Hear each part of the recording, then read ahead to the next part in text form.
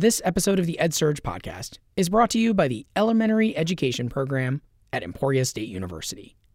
The Online Masters in Elementary Education program at Emporia State is designed for career changers interested in becoming elementary teachers. Learn more at emporia.edu/teachers-college. That's emporia.edu/teachers-college. Hello and welcome to the EdSurge podcast, where each week we look at how education is changing. I'm Jeff Young, a reporter and the managing editor of EdSurge, an award-winning nonprofit newsroom. Yes. Vintage. Just another day in a pretty boring life. I write, perform like You're listening to a track from the first rap album ever to go through a formal scholarly peer review. It was published in August, not on any record label, but by the University of Michigan Press.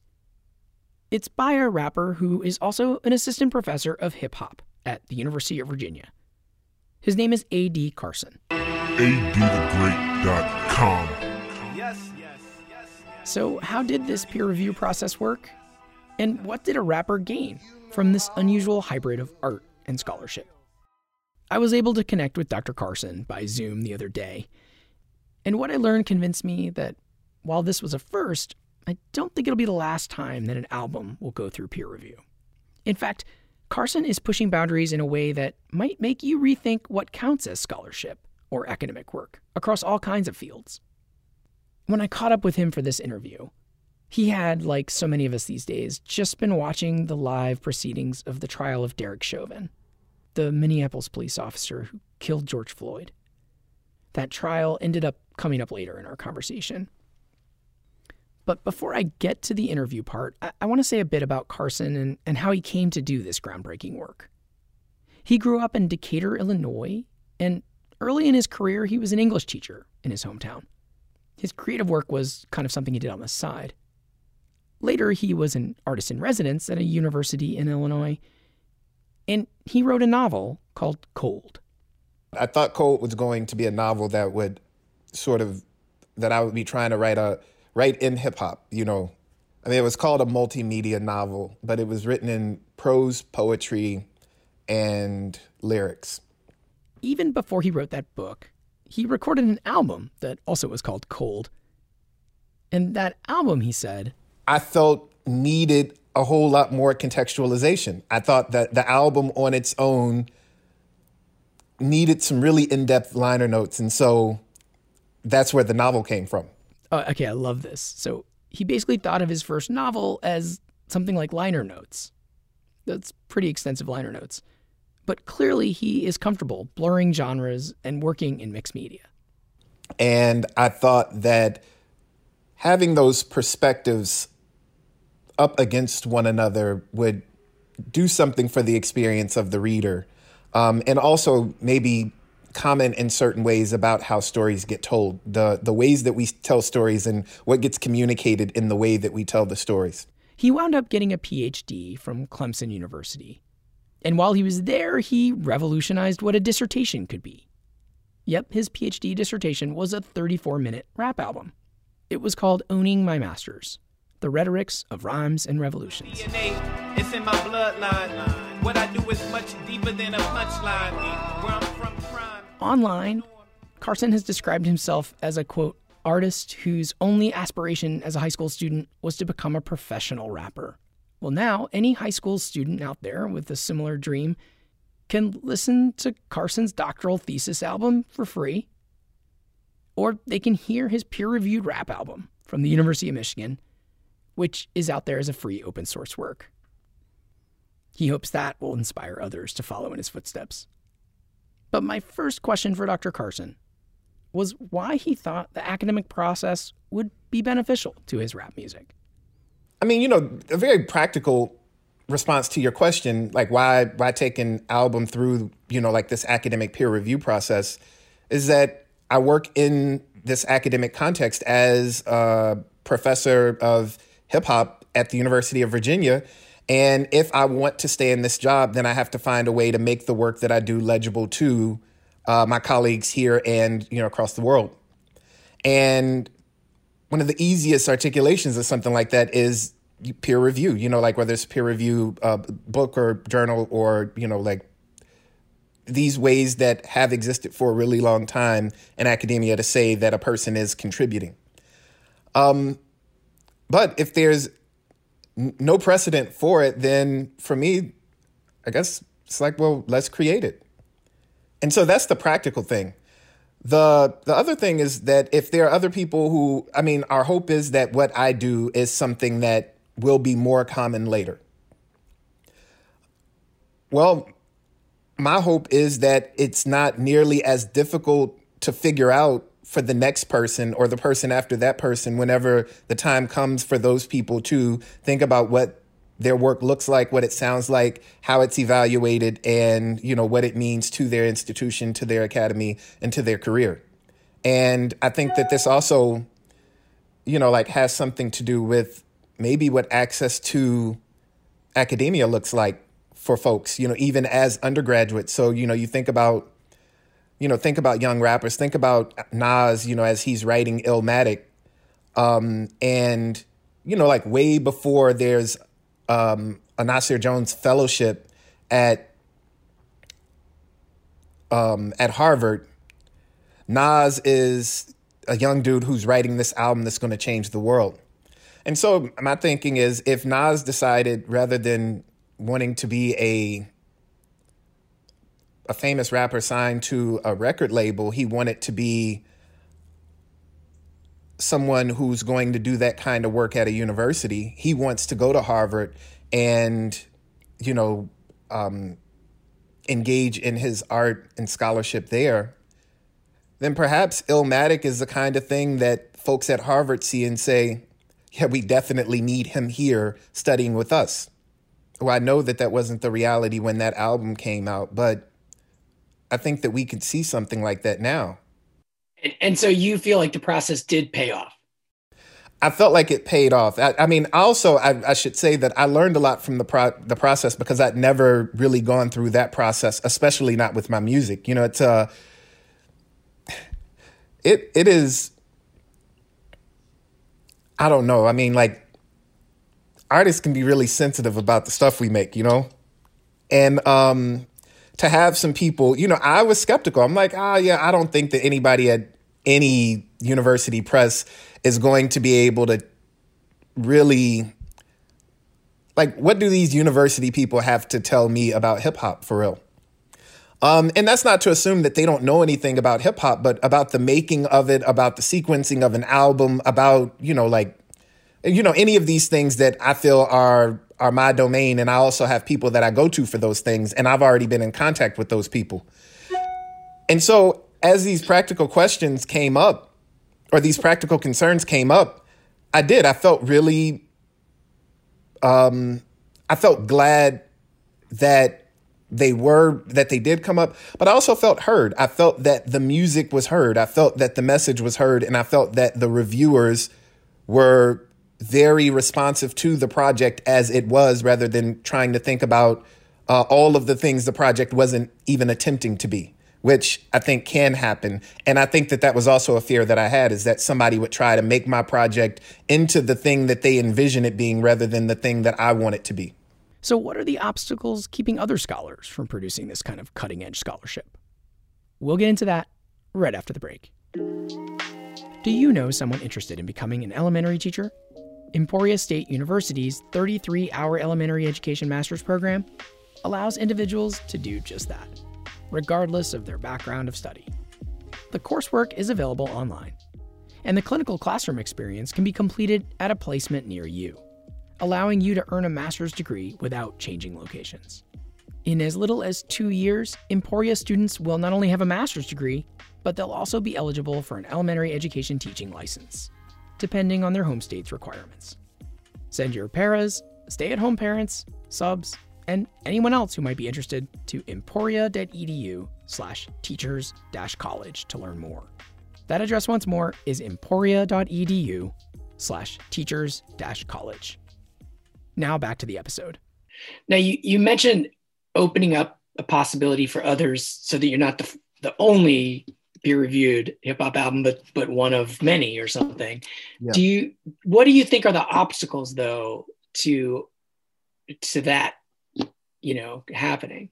Yeah, I mean, I think some of these are just, practical, like infrastructure things, well, again, who are going to be the reviewers and what does that process look like? How helpful will it be? I know that mine is the only one that I've gone through, but it's not the only process that exists. What are the chances that a person submits their work and gets people who are willing to listen or who hear what they're wanting to convey and even understanding of that?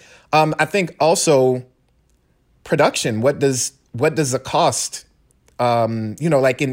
What is the cost and who is going to be responsible for it? So will the expectation be that a rapper who is going to submit a project like this for peer review through a university press, our university press is going to introduce budgets for production of these kinds of projects? And will that, like the thing that seems like it's providing access to different ways of doing things, become a barrier because of the cost of doing that kind of work? That's a real question for other artists, who've asked me, well, did the press pay for the album? Did they pay for studio time? Did they pay for recording? Did they pay producers? Did they pay engineers? And the answer to those questions are no. That was me. That's stuff that I was already doing and have been doing. And so that's that's something that needs to be discussed as we move forward as well. What does it cost and who's paying that cost? Yeah. In other words, it seems like you're advocating for a world where that is, if they're going to produce something like that, they need to be able to front the costs or somehow support those costs. Yeah, and I think that the question is just about support more than it is necessarily about something like paying an artist, but really how do we support the work being made at the quality that it needs to be made? And there are these assumptions about this kind of work that don't really take into consideration what support looks like, whether it is financial or all of the other ways that support might exist. How do you measure success for this, right? Because that's the other thing. It's such an interesting hybrid. A lot of times a peer-reviewed academic work is usually not measured by how many hits. It's not a hit if it's platinum of downloads. In fact, it's often very tiny. Mm-hmm. And yet it can still have an impact through citation and that. Yeah. And yet for popular music, people talk about it as far as numbers, right? And as many listeners as you can get. So what do you see as success for this? I mean, I think being here and it existing in the way that I want it to exist, on a very basic level is success, is that I didn't have to compromise what I do and who I am in order to make this work exist the way that it does, and where it does. So that, on a basic level. But of course, I want lots of people to listen to it. I want it to be made available. I am glad that it's an open access project so that young people, particularly people in like in public schools, will be able to get it, download it, stream it free, and have access to all of the stuff that goes along with it. I think that that's really important for me. And then also just kind of getting us to think about what an academic contribution looks like and sounds like. I think that that's also part of the work, is to make sure that folks understand that, that rappers, that artists, like this cultural work has been contributing for a really long time to our academic conversations, our academic discourse, and that this is in that tradition. It's not a new thing. It's really moving an old thing into a context to be understood alongside all of the things that are considered to hold this kind of weight in these kinds of conversations. This is not the first time an academic has been involved in a rap album. In fact, the closest precedent that I can remember ended up sparking a heated controversy. It was back in 2001 when Cornel West recorded a hip-hop album as a side project. It was called Sketches of My Culture, and it was an experiment in cultural commentary set to music. West at one point called it danceable education. At the time, West was a professor of African American studies at Harvard. And soon after that album was released, the president of Harvard at the time, Lawrence Summers, criticized the album as a, quote, embarrassment to the university. Well, that sparked a big pushback in many academic circles against Summers, and a public feud between Summers and West. In the end, Cornel West quit Harvard to take a job as a professor at Princeton, and many listeners will remember this was big national news 20 years ago, with members of the general public arguing about whether or not hip-hop should be something a scholar should be involved in. I wondered if Carson worried about his own album sparking any similar pushback. No, I mean, I think that those people don't live in my head. That's not something. I mean, because I think that there are always going to be people who have this idea about what Black music is and what it isn't. And a lot of those people who have those ideas have very little engagement with Black music other than, it being something that entertains them. And so, me going out and trying to make the case for the legitimacy of the work that I do to people who aren't trying to hear me anyhow is not really where I should focus my energy and my, my thinking. My energy is focused on people who are really interested in what this conversation looks like moving forward and really interested in engaging with the music and how it might contribute to these other conversations that have been going on and might fold in some of the conversations about places like my hometown of Decatur or places like Charlottesville, not the university, but the town here, and all of the places that seem to be excluded from our discourse about and inside of our universities about how we live together and how we think together and how we work together.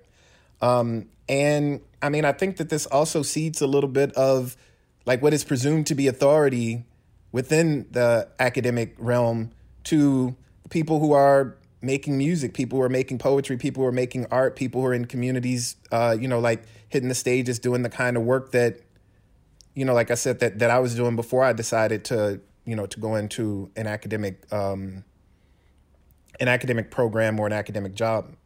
Help folks. I'm curious. I want to play a clip, like I said, if you're with your permission, included in the podcast. So could you pick a moment that you think if someone only heard, a couple minutes of this or some clip of it, that they would get a flavor for it or come away with something important? And then could you set that up if you recommend something? Yeah. I mean, so, a track like Ampersand is really, and I think that Ampersand is something that the track is named after the symbol, that is a combination of the E and T, that at one point used to be a part of the alphabet, like and per se and so that Mondegreen turns into, what we understand as the ampersand. And I thought that that's like, it's kind of a cool thing historically, the way that we understand it, the way that it's named. And I think conceptually, the idea that and can be a way that we're in the world rather than either or. And I'm thinking about that with regard to the past and the present, or about where I am and where I'm from, or where I'm at and where I'm going. And I think that we might be able to hold multiple things at once rather than always challenging ourselves to be one or the other. Where I'm from, the celebrations are devastating. Change gon' come, but it feels like forever waiting for that dime and nickel to make a dollar. A lot of it never makes sense. Being easy to be an E-hoop, a king never leaves Prince. So the song is attempting to do that work to articulate, well, it starts off where I'm from, and it kind of describes the past, and then, like it goes into where I'm at, and it attempts to describe the present. I did a remix over the summer with Mickey Fax, and the verse that I wrote on there, or at least one of the verses that I wrote on there, is where I'm where I'm going. I mean, I guess just like in the creation of that, I'm wanting people to get an idea of how we tell history and how we sort of are created by the stories that we tell ourselves about who we were and who we are and who we want to be. But then I think that there are some other things that are in there, like sort of not just the narrative matters, but just kind of the ways that we play with language and kind of think about how we are in the world, like the ways, like these kind of signifying things that I just think are pretty cool. Based on what we've talked about so far, is there any other thoughts you want to get in here that I haven't asked about?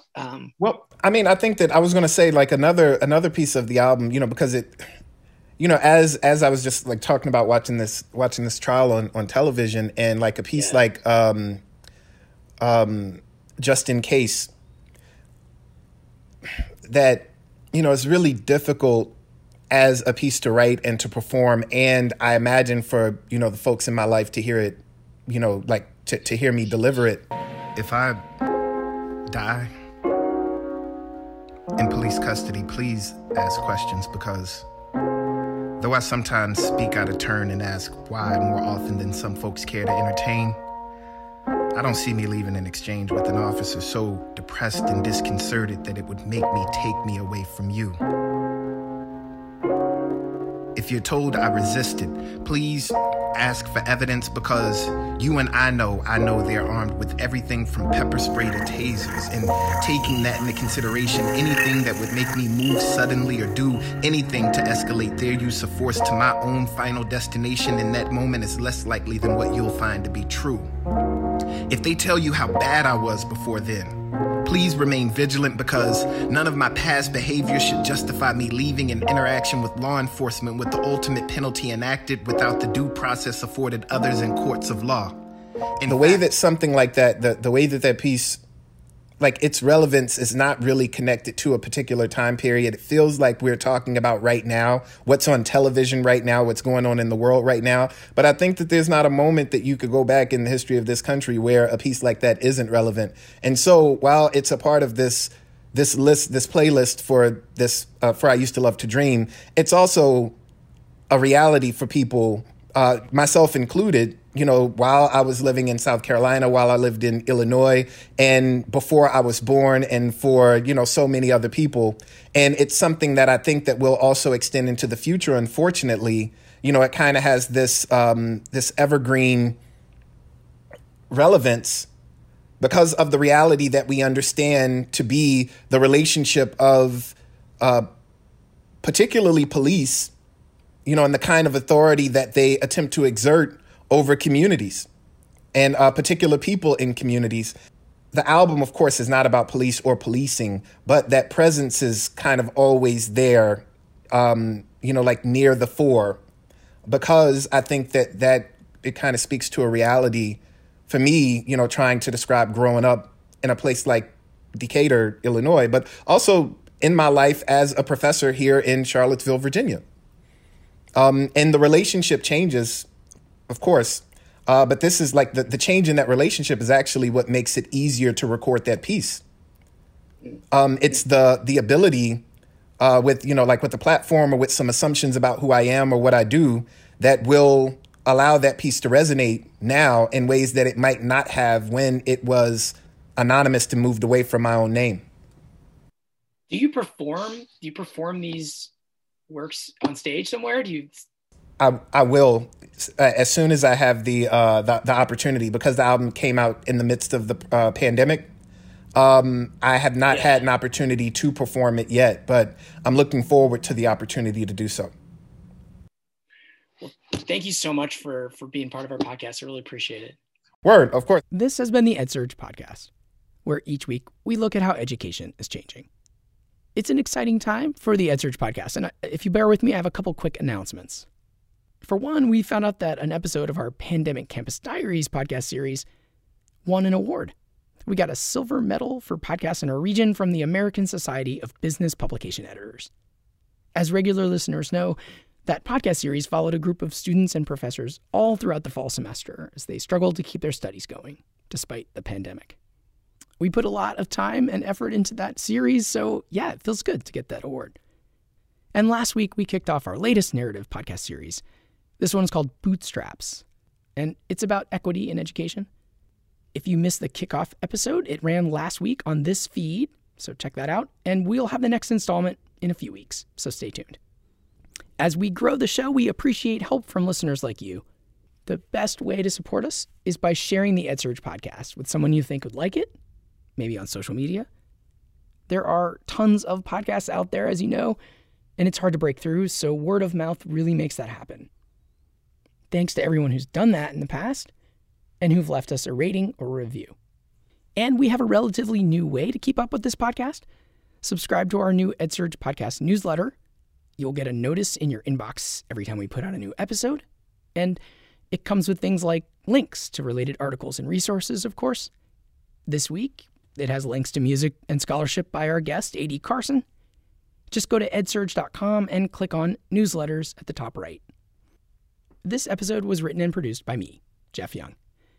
And you can find me on Twitter at JRYoung.